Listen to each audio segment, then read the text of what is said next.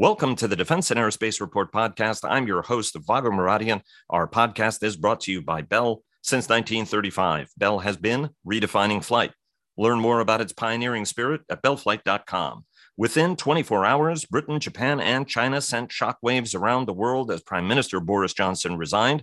Former Japanese Prime Minister Shinzo Abe was assassinated, and China said that the takeover of Taiwan was key to its national rejuvenation.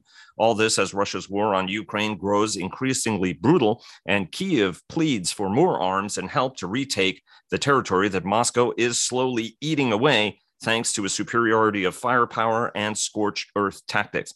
Turkey is now under fire for allowing a Russian ship carrying stolen Ukrainian grain to sail from a Turkish port. President Biden prepares to head to the Middle East as uncertainty reigns over Israel's leadership, and the outlook for the Iran nuclear deal that he and his team have pledged to resuscitate remain cloudy. Joining us today to discuss all this and more are Dr. Patrick Cronin, the Asia Pacific Security Chair at the Hudson Institute think tank, Dr. Kathleen McInnes, who heads the Smart Women, Smart Power initiative at the Center for Strategic and International Studies, former Pentagon Europe Chief Jim Townsend, who is now affiliated with the Center for a New American Security, and former Pentagon Comptroller Dr. Dov Zakheim, who counts CSIS among his many affiliations. Everybody, thanks very much for joining us. And before we get started, our global coverage is sponsored by Leonardo DRS. Fortress Information Security sponsors our weekly cyber report, and Northrop Grumman supports our cyber coverage overall. General Atomics Aeronautical Systems sponsors our coverage of strategy. Ultra Intelligence and Communications sponsors our command and control coverage, and we are a Farnborough International Airshow media partner, and our coverage of Britain's leading airshow is sponsored by Farnborough International and Leonardo DRS.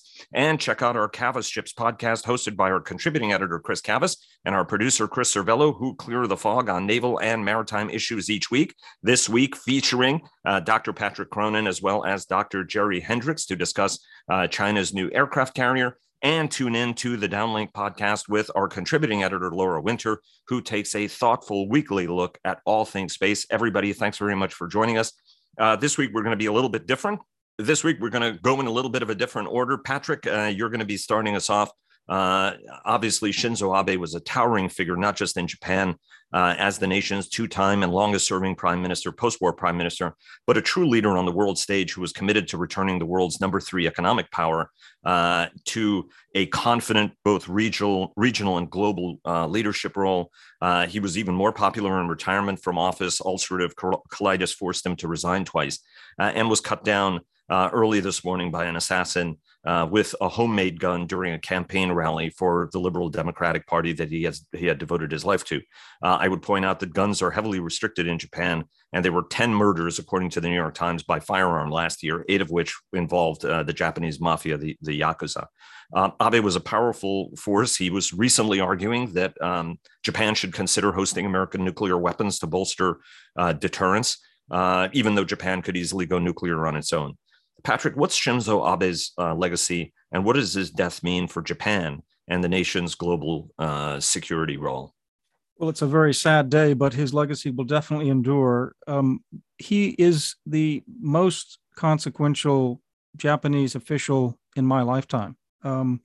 He had a grand strategic vision for Japan. And when I entered the subject of U.S.-Japan alliance back in the 1980s, it was noted that the Japanese really didn't do strategy. They relied so heavily on the Americans for strategy. They were the economic and civil power. Shinzo Abe, more than anybody else, changed that. He largely operationalized his grand strategic vision that had a realist appreciation for the balance of power and a liberal internationalist outlook on multilateral trade and institution building. And he had the Japanese blue blood pedigree that allowed him to stand up to a culture that prizes consensus and conformity, and to stand up to countries like China, who wanted to play the history card and keep Japan down.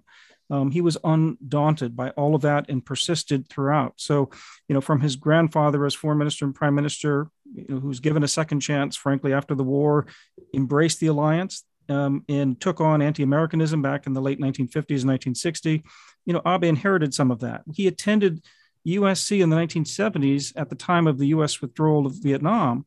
And he saw the need for a tighter alliance. And so when he really entered politics, when his father, Shintaro Abe, was foreign minister, back during the Ran-Yasu Nakasone special relationship that helped lead to redefine the guidelines for the U.S.-Japan alliance. It gave Japan a larger regional role and more responsibility.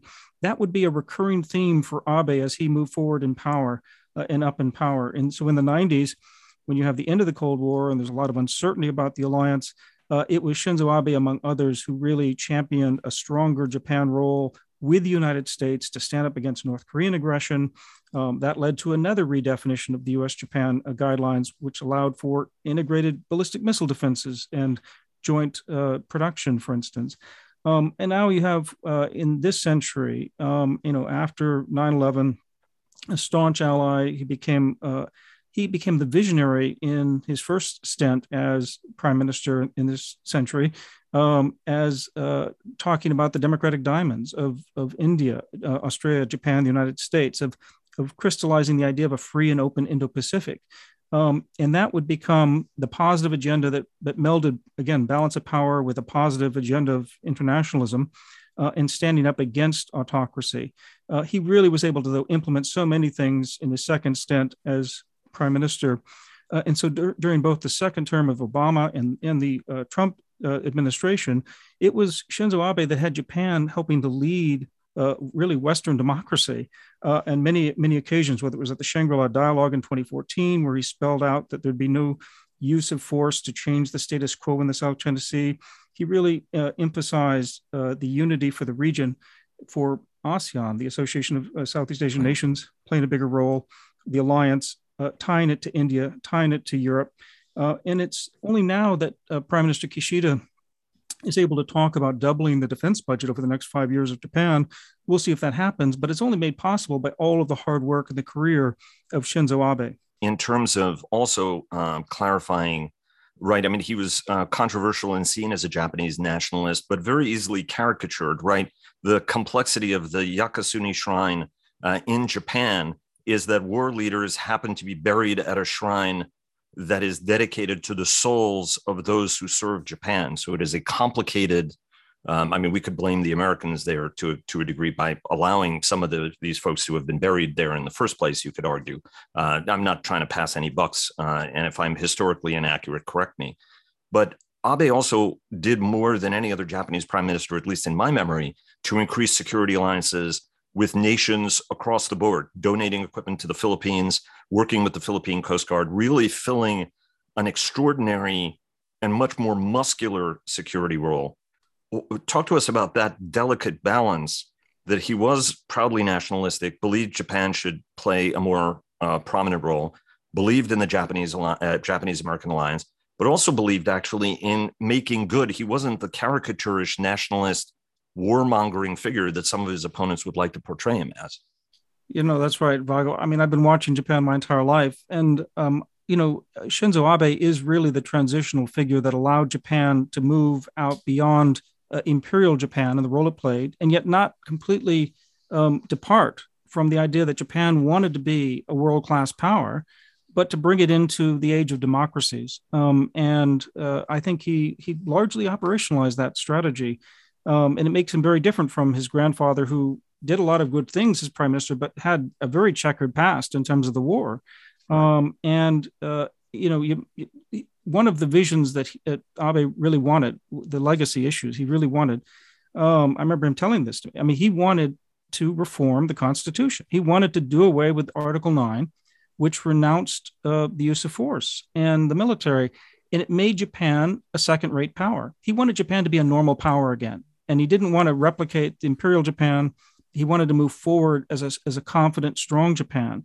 And that won a lot of plaudits, but it also won a lot of ire and anger inside Japan. He's still, very controversial and controversial in the region. In fact, on Chinese social media, when somebody on the blog was, tweeting out that on Weibo that, we should be celebrating in China, there were 150,000 likes almost instantly.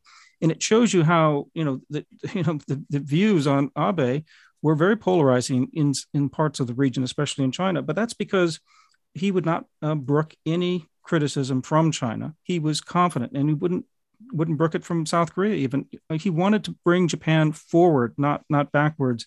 And while he didn't succeed in changing the Constitution, he never had the political clout to do that. he did redefine the Constitution. He redefined through legislation and new piece in legislation on defense exports, on the role of collective self-defense. So you use the word alliance. He never allowed Japan to go beyond the U.S.-Japan alliance as the only alliance, but he created these quasi-alliances, these security partnerships that have been growing in Southeast Asia with Australia, with India, with European countries.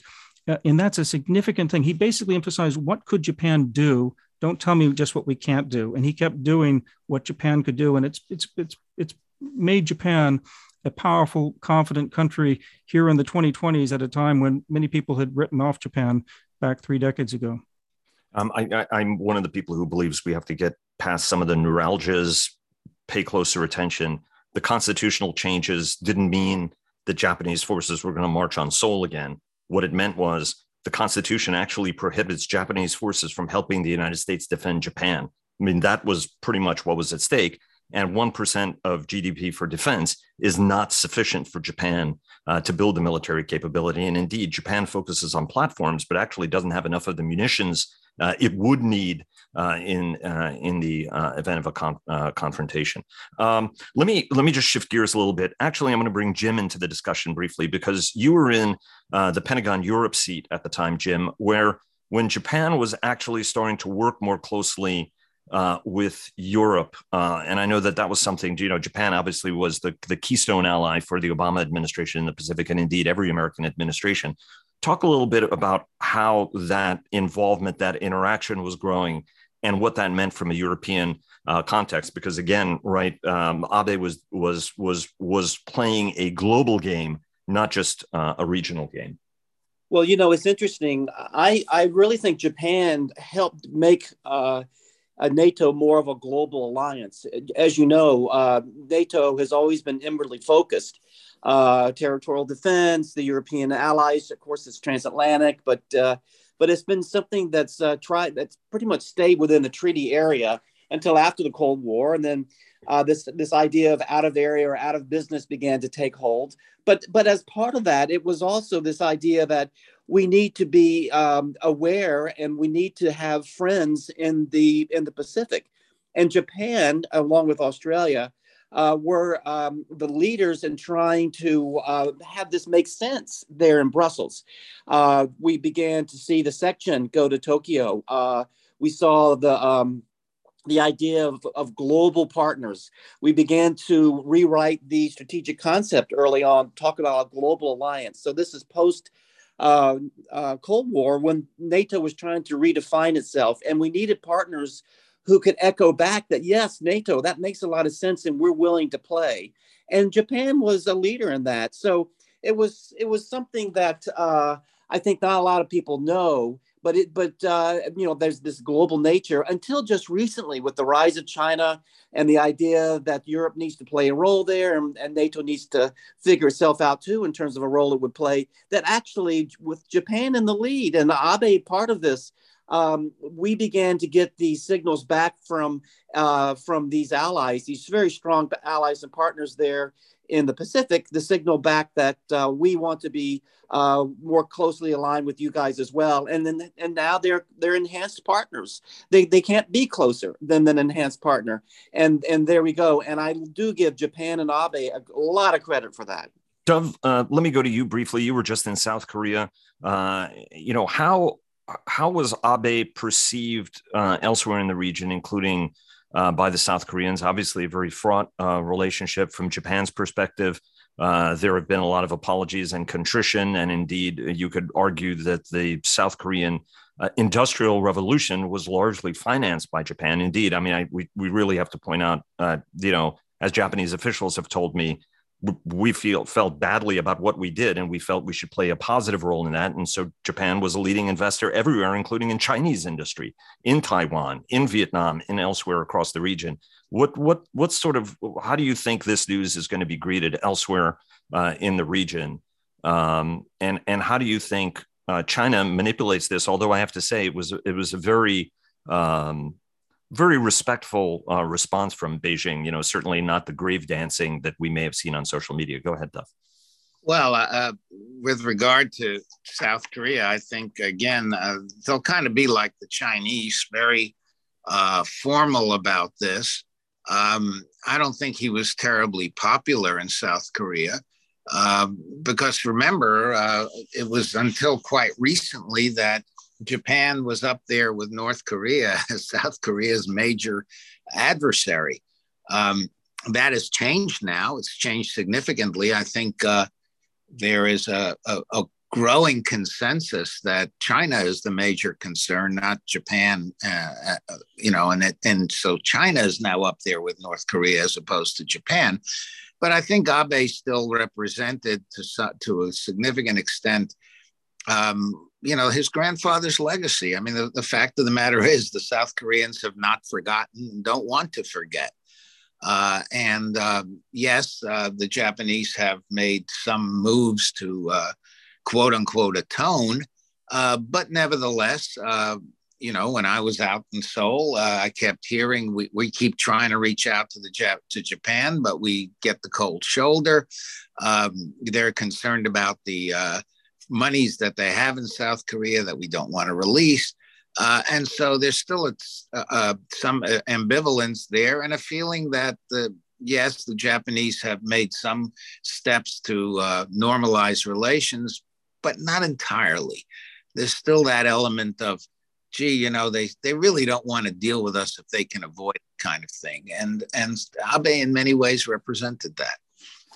It's interesting to see that from sort of the Japanese perspective, where we feel from their perspective, we feel like we've reached out so many times and that the Koreans keep defaulting back to an older place in the relationship. And when Japan said that they wanted 5th generation aircraft, Korea said, okay, well, now we have to get 5th generation aircraft. As Japanese defense ministers would say, we are not the threat. We're getting these stealth aircraft not to attack Korea. We're getting this because of Japan, because of China, for God's sakes. And this is going back 15 years. And I thought that was always an interesting element of the relationship. Kathleen, I want to go to you in terms of sort of putting a capstone on this and what sense you have before we move on to Boris Johnson, which was the other big news, what his legacy is going to be and whether or not he really is going to leave office. I'm not entirely convinced. I think that he's going to I think we have more steps in this. But anyway, Kathleen, take it away. Oh, sure. Just reflecting on Patrick's comments, and the evolution of Japanese defense policy and over the course of Abe's life and participation in Japanese politics. I mean, remember that Japan contributed significantly to the Operation Iraqi Freedom Coalition. They had a battalion strength peacekeeping mission, and when that sort of became untenable, they had an air bridging operation. So the moves that have been made over Abe's lifetime have had a meaningful impact on our ability to perform coalition operations. That when you think about it in that historical context, it's pretty significant. And obviously, financially very important. I think people have a tendency of realizing that it wasn't just the military power, right? Japan would bring a lot of soft investment power in the background. But before we hang on, one follow-up question to Patrick before we move on. The announcement from Beijing today that the reunification of the mainland with Taiwan is key to national rejuvenation. Is there anything different in that statement? Is this day different from all other days, right? I mean, is there anything special about this statement, or is it all like what's the timing, the impetus? Because I don't really see Chinese culture in retreat or crumbling disaster, or just want to get your thought before we go over to Europe, Turkey, and the Middle East. I mean, I think Beijing is turning up, the dial on pressure here. It was already very high, so it's hard to, notice the difference that the temperatures, move from 90 to 92 degrees in the room.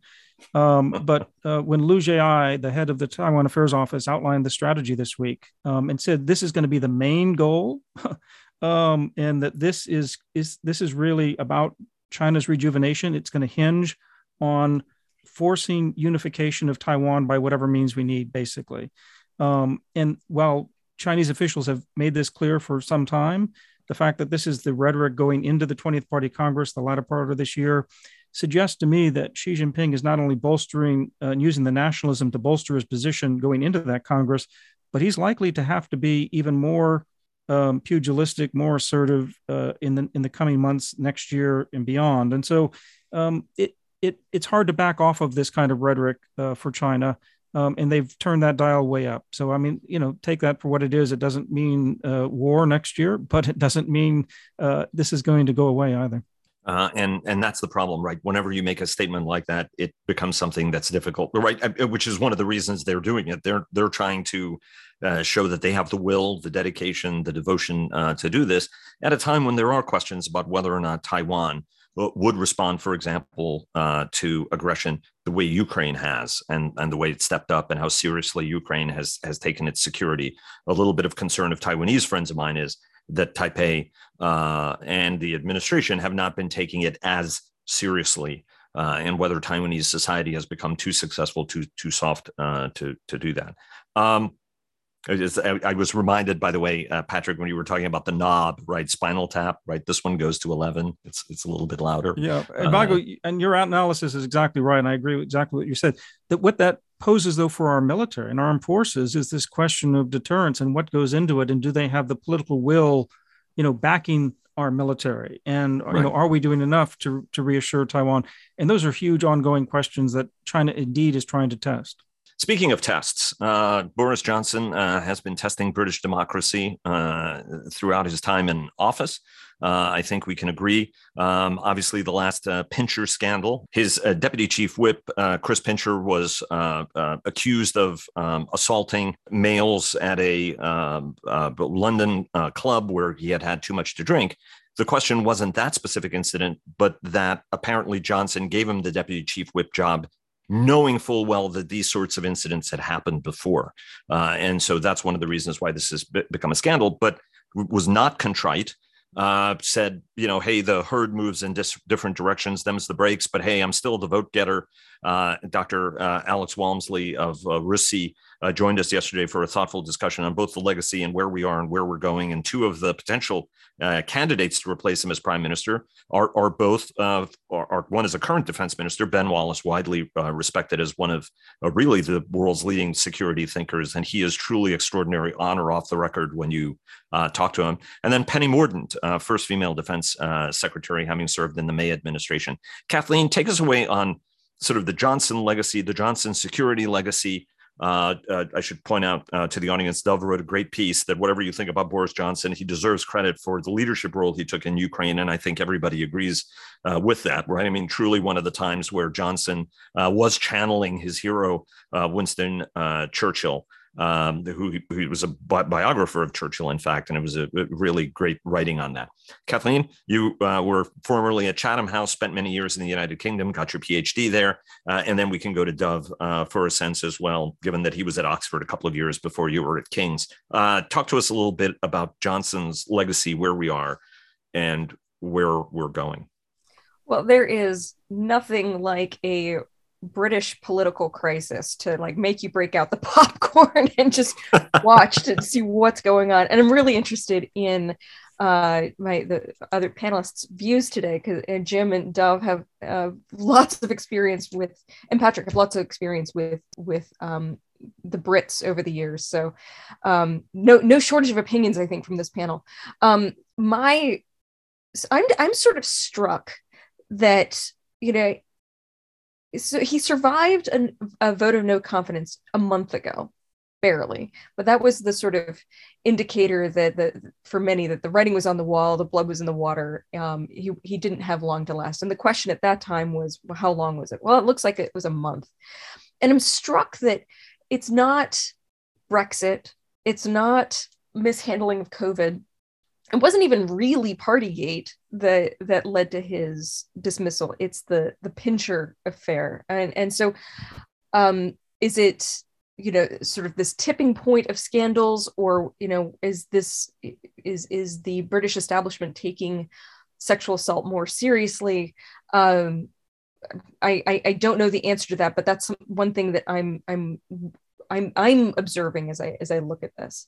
In terms of Boris Johnson's legacy and foreign policy, there's sort of, I've seen in some quarters folks wondering if this means that the UK might rejoin the EU, and I don't think so. I think that is firmly off the table. I'm not sure Brussels is interested in that conversation, and I'm not sure what Westminster is either. I think that the Ukraine policy is likely to hold.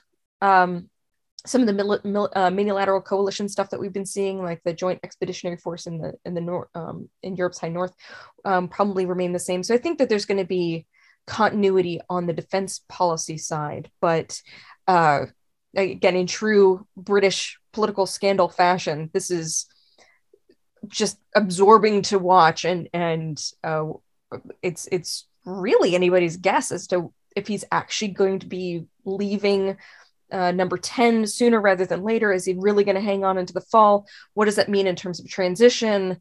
Does the government feel like it can do much while he's in this caretaker position? So it might create some paralysis within the system before a new leader's elected. But lots of questions right now. Indeed. And Patrick, I wasn't trying to diss you. You attended St. Anthony's College, if memory serves correctly, at Oxford. So I should have put you in that category as well, of having a very, very good education in the United Kingdom at one of history's great universities. Jim, as we were talking about this, you drew some very strong similarities, and obviously Boris Johnson and Donald Trump have been compared. But actually, if you listen to his resignation address, it did sound remarkably Trumpian. Right. It was not apologetic, didn't suggest anything was wrong, suggested it was political whim, reminded everybody that he's the vote getter.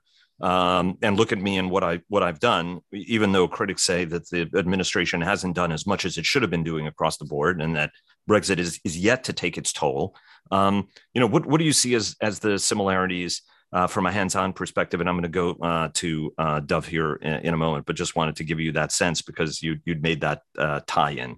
Well, I think what's particularly Trumpian today, and that it really is concerning, is that we're not even sure how and whether Boris Johnson will leave the office. I mean, and what I mean by that is it seems like he's in a mind to keep fighting and to try to overturn or somehow skip out of having to leave office. And that, of course, that reminds me of Trump after the election and saying things are rigged and all these crazy schemes that are coming to light now about how he was trying to work the system or break the system to stay on. And in a sense, you get a whiff of that with Boris Johnson, too. It's early. We'll have to see. But it's that certainly is a parallel that struck me. Just one more point. But one thing, though, right? I mean, in fairness to Boris Johnson, or whatever you think of him, right? I mean, he has not assailed nor challenged the integrity of the British voting system, nor put out there that, votes weren't counted in, Grimsby or someplace else, right? I mean, so at least. No, but I think he has done is he seemed to have been blaming a lot of groups within the Conservative Party for his demise. In other words, he's been that's true. Yes. At other things where trying to make a case almost that it was rigged or this is the move of just a few people or so we'll see where it goes. But I think you're generally right, though, that with the scheme that Trump came up with is certainly much more complex and broader and still out there and very dangerous. So the parallel is not so close because of the nature of what Trump was doing and the nature of our system versus this with Boris Johnson. So, but it's just the mindset really of, at the end of the day, he's not going to go quietly. He's going to find a way, it seems, at least in this early time. It looks like he's looking for a way to stay as long as he can, one way or another. And we'll see if the vote of confidence kicks him out or some other approach that's inherent in the British system. But Vago, if I could just say one. Yeah, of course. I do believe for the United States, his departure is going to cause a problem, not necessarily because he's gone, but it's going to throw the UK into this limbo in terms of whether it's Ukraine or a lot of other things that the U.S. and the U.K. do together. It's going to throw them into this policy and this leadership limbo for a while. And then finally, when they pull somebody on as the prime minister and they start getting some traction, it's going to take a while there too. So this really does sideline the UK as a forward-leaning partner for the United States for a while. And I do think that's going to hurt a bit in Ukraine, but I think it's going to hurt with China policy and other things where the UK and the US stand side by side. And not that they won't stand with us, but they won't be perhaps as vocal, or they won't quite be as strong as they will when they come back in with leadership and a firm direction. Because right now, they're in a limbo and they're adrift, and I think we're going to feel that.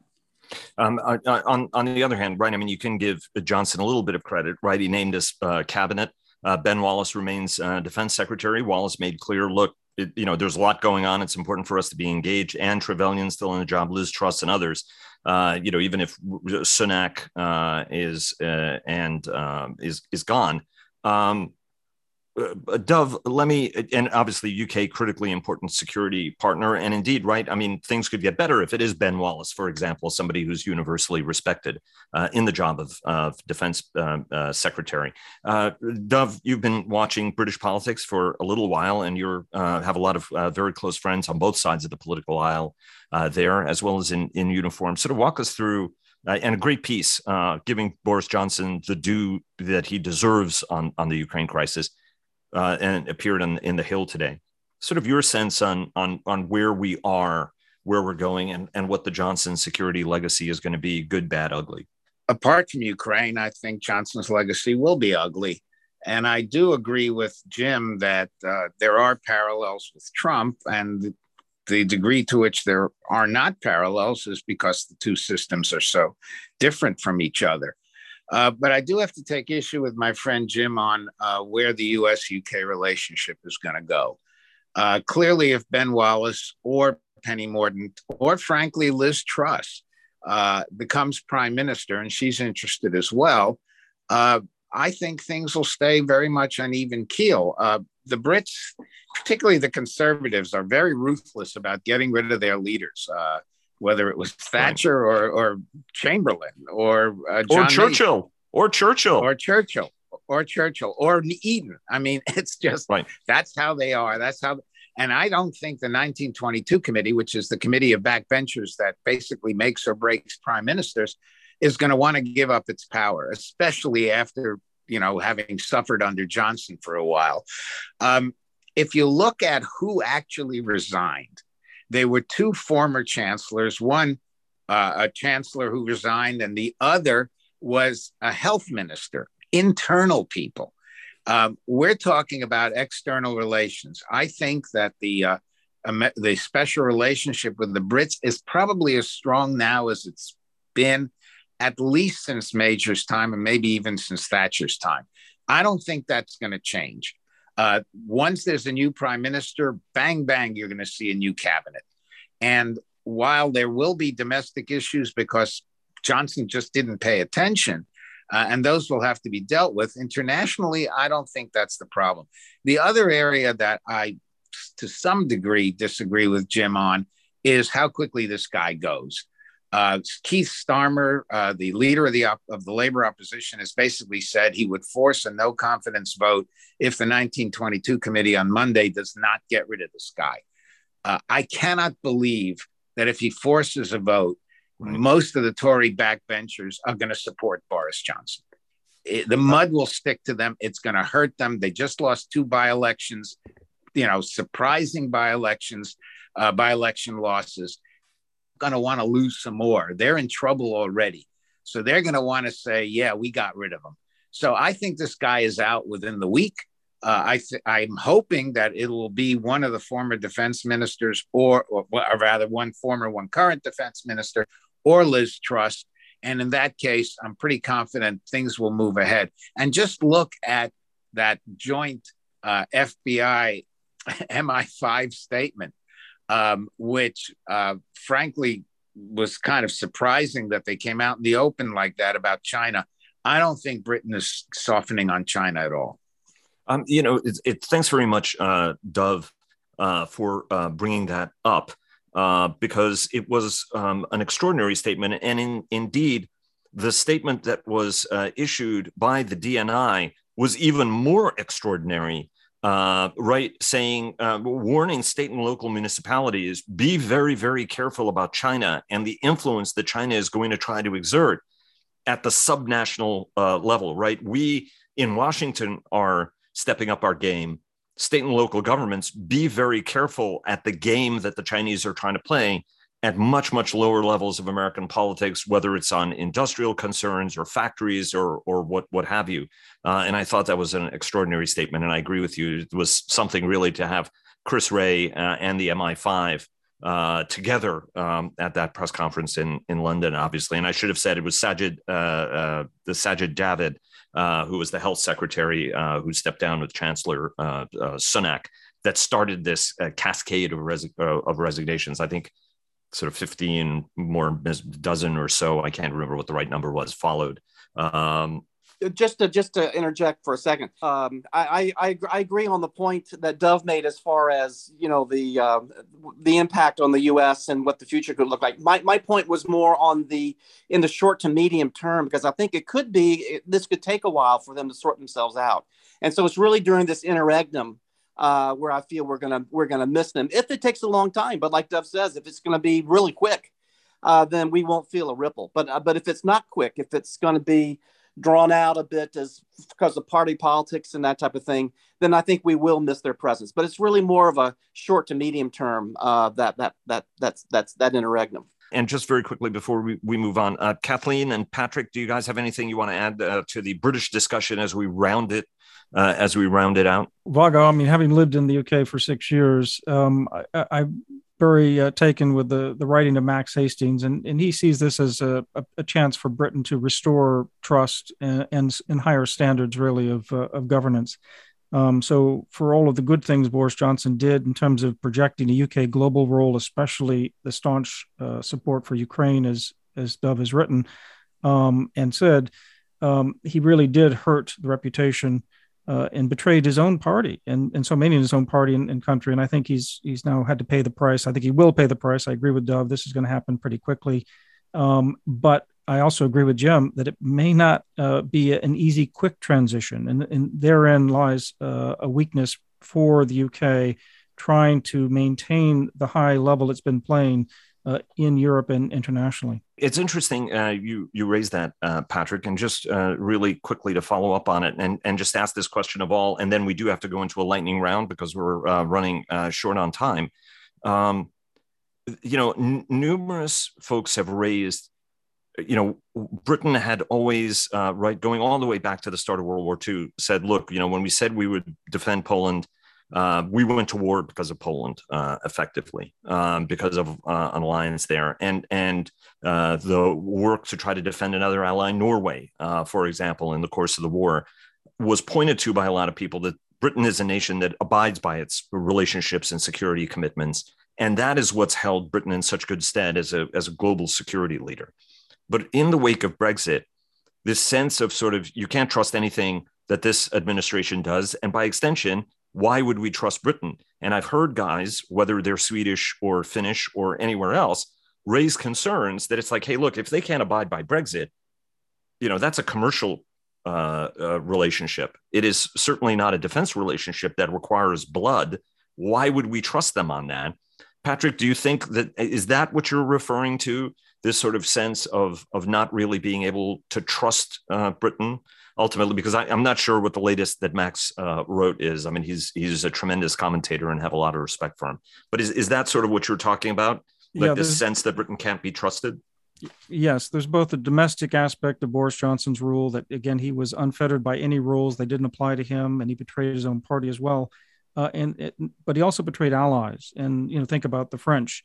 And I think the Brexit rules as well, in terms of what's happening with Ireland and on trade. I mean, these are issues that the UK can do much better on. And I think, as Dov pointed out, there are a number of candidates there who are likely to bring some pretty quick success instability and predictability to the UK. But there are also some other candidates out there that we haven't talked about who could muddle the waters, muddy the waters. There are 12 or 15 candidates. I was just looking at the odds makers on these issues. Right. I don't want to bring them up because okay. I think Ben Wallace or Rishi Sunak are likely the front runners, and Rishi Sunak has been hurt because of the allegations over his wife on taxes, but he's not out of the running. He's still a top candidate. Right. And then you've got the others, Penny and Liz, who are very much fighting for this and could well be the compromise candidate.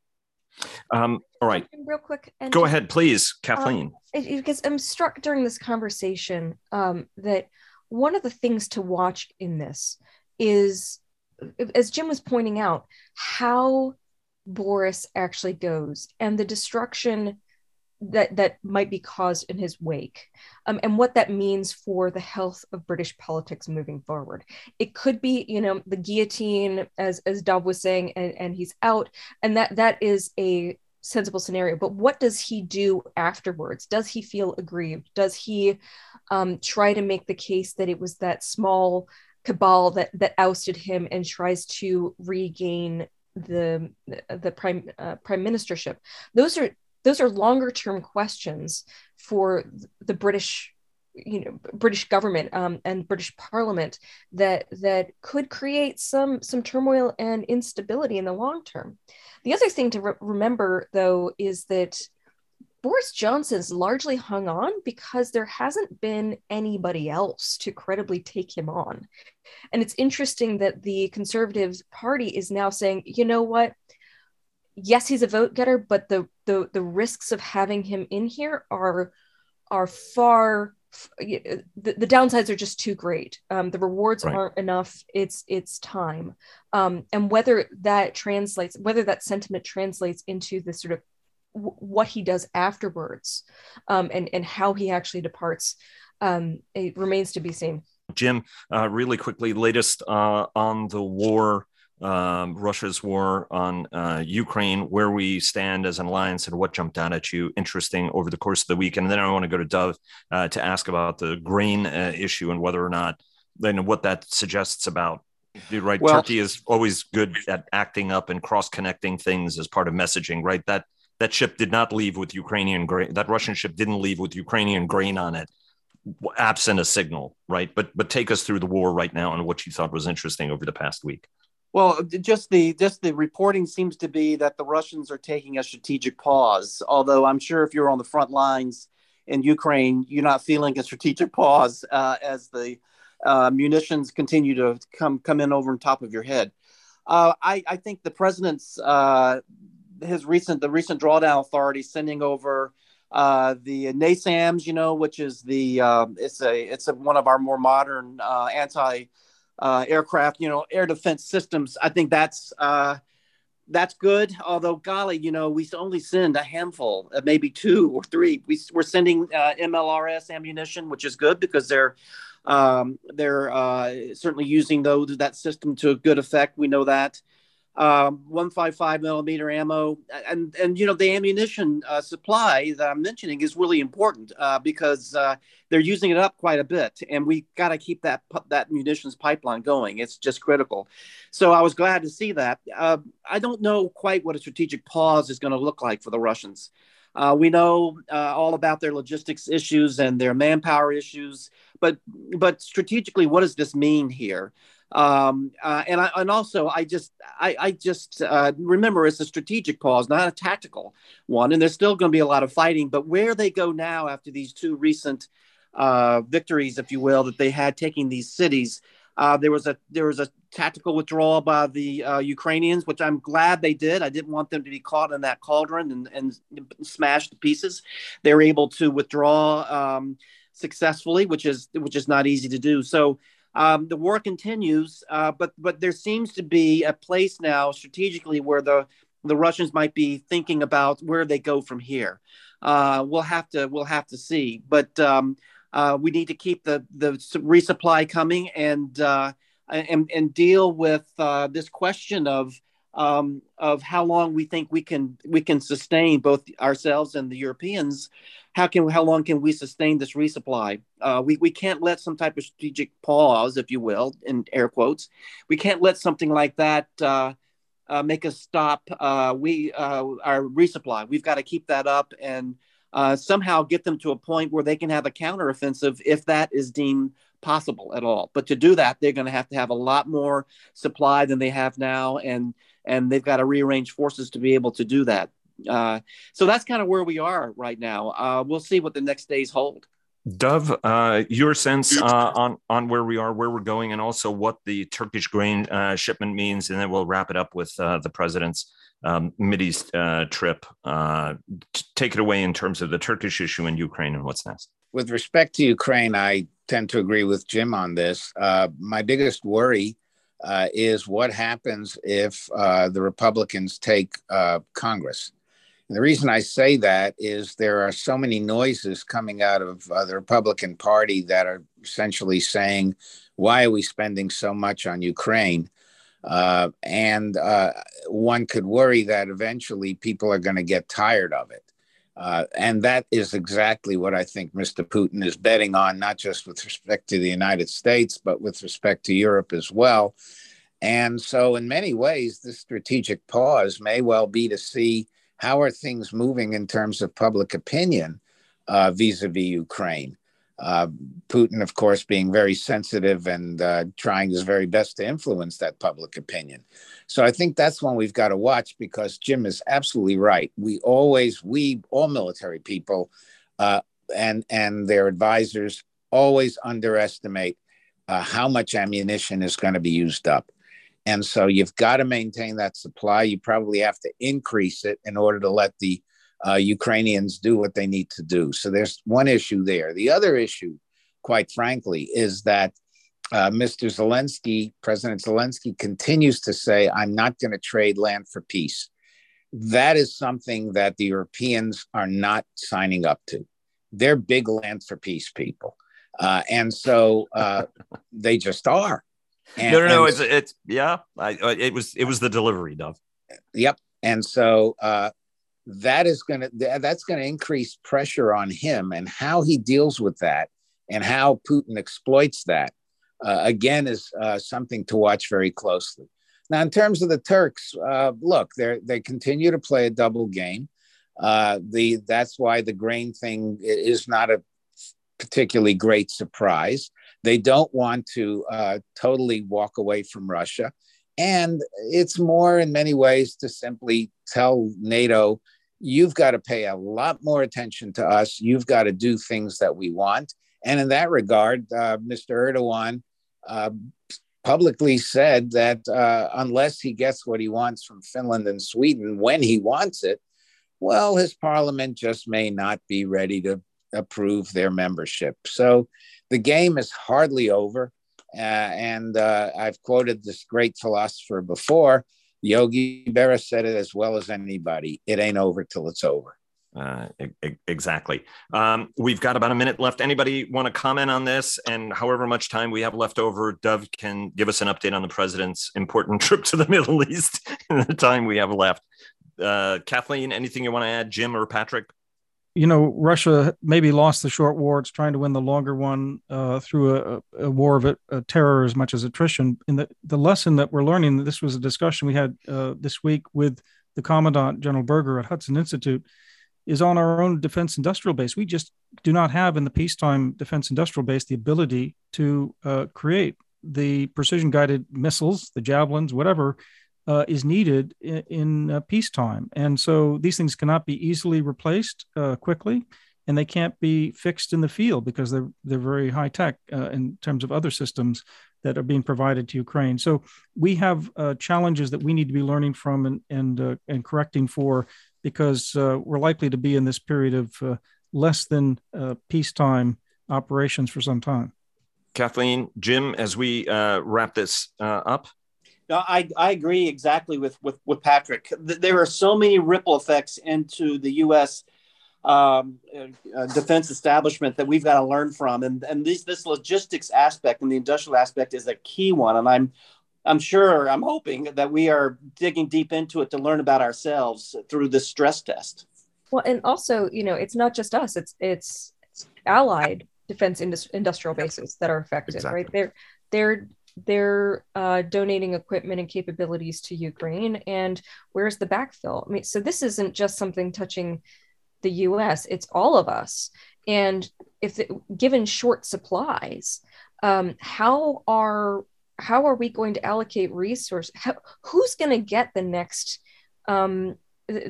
Get the ammunition? Who's going to be in the line to get supply, given that there's limited industrial base capabilities? Look, I mean, everybody, whenever anybody's in a pinch, they always look to the United States, and we're the ones who manage to pinch to make stuff magically available, unless it's not available. And that's the reason why this whole just-in-time mentality and you'll pay to get it when you need it ends up not working. And you find out that if you are helping a friend and an ally, and in a hot war, a lot of stuff gets burned up really quickly. I find every one of our assumptions, whether on aircraft, ships, vehicles, or everything else, defies historical norm.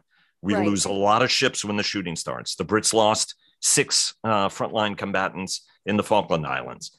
And it's also, just-in-time logistics. It's in our bloodstream in ways that we haven't sort of experienced historically, I would argue. Amazon gets us stuff overnight. And so make that mindset shift. It's deeper than assuming it's in the warehouse. Right, exactly. We're so used to things being delivered on demand in all aspects of our lives that changing our mindsets to account for these longer term defense industrial capabilities and how they're impacted during wartime. It's not just an industrial based shift. It's a total mindset shift, I'd argue. I agree completely. Indeed. Dov, 30 seconds, Middle East update, go. Okay, but very quickly, when we fought the Persian Gulf War in 1990-91, we didn't have just-in-time logistics. Now we do. In terms of the president's visit, apart from Yad Vashem, the Holocaust Memorial, and those sorts of things, to me, the 2 biggest ones coming out of the visit to Israel will be what's called the IU-2U, Israel, India, United Arab Emirates, United States Summit, which is quite remarkable that they're going to have. President will be greeted by the interim Prime Minister, Yair Lapid, who obviously is also running for office. But that summit, again, shows you how the Middle East has really fundamentally changed. The other major area, I think, that's going to take place is not going to be any public further cooperation between Israel and Saudi Arabia. They're just not ready yet. There may be something when he visits Riyadh, but it's not going to be what some people might hope for. But what is going to take place is that it looks like there'll be industrial cooperation between Israel and the United States on this new laser defense system called Iron Beam, which shoots down mortars and long and short range missiles and so on, which could be very, very important for us, for our troops, if they're still facing trouble in Iraq or elsewhere, where the firing is going to be rockets and mortars and things of that sort rather than long range missiles. And anything on the Iran nuclear deal special to discuss this week? Well, it's simply that our side isn't giving up. The Iranians keep making noises that they would like to see something, but in practice, nothing much seems to be happening. Guys, thanks so very much for joining us. Terrific conversation as usual. Have a great day, great weekend, great week, and look forward to having you back on again next week. Thanks so very much. And now a word from our sponsor, retired United States Army Major General Jeff Schlosser, who is the Executive Vice President for Strategic Pursuits at Bell. We've been building creative and innovative aircraft, next generation types of capabilities for almost 9 decades. Bell is the company that can deliver that. Thanks very much, sir. And thanks to all of you for listening. Please follow our daily podcasts and visit the Defense and Aerospace Report website to subscribe to our weekly newsletter. Follow us on Twitter, like us on Facebook at Defense and Aerospace Report, and check us out on LinkedIn. And stay tuned for our weekly cyber report sponsored by Northrop Grumman. Thanks again to Bell for their generous sponsorship, and we'll see you again tomorrow.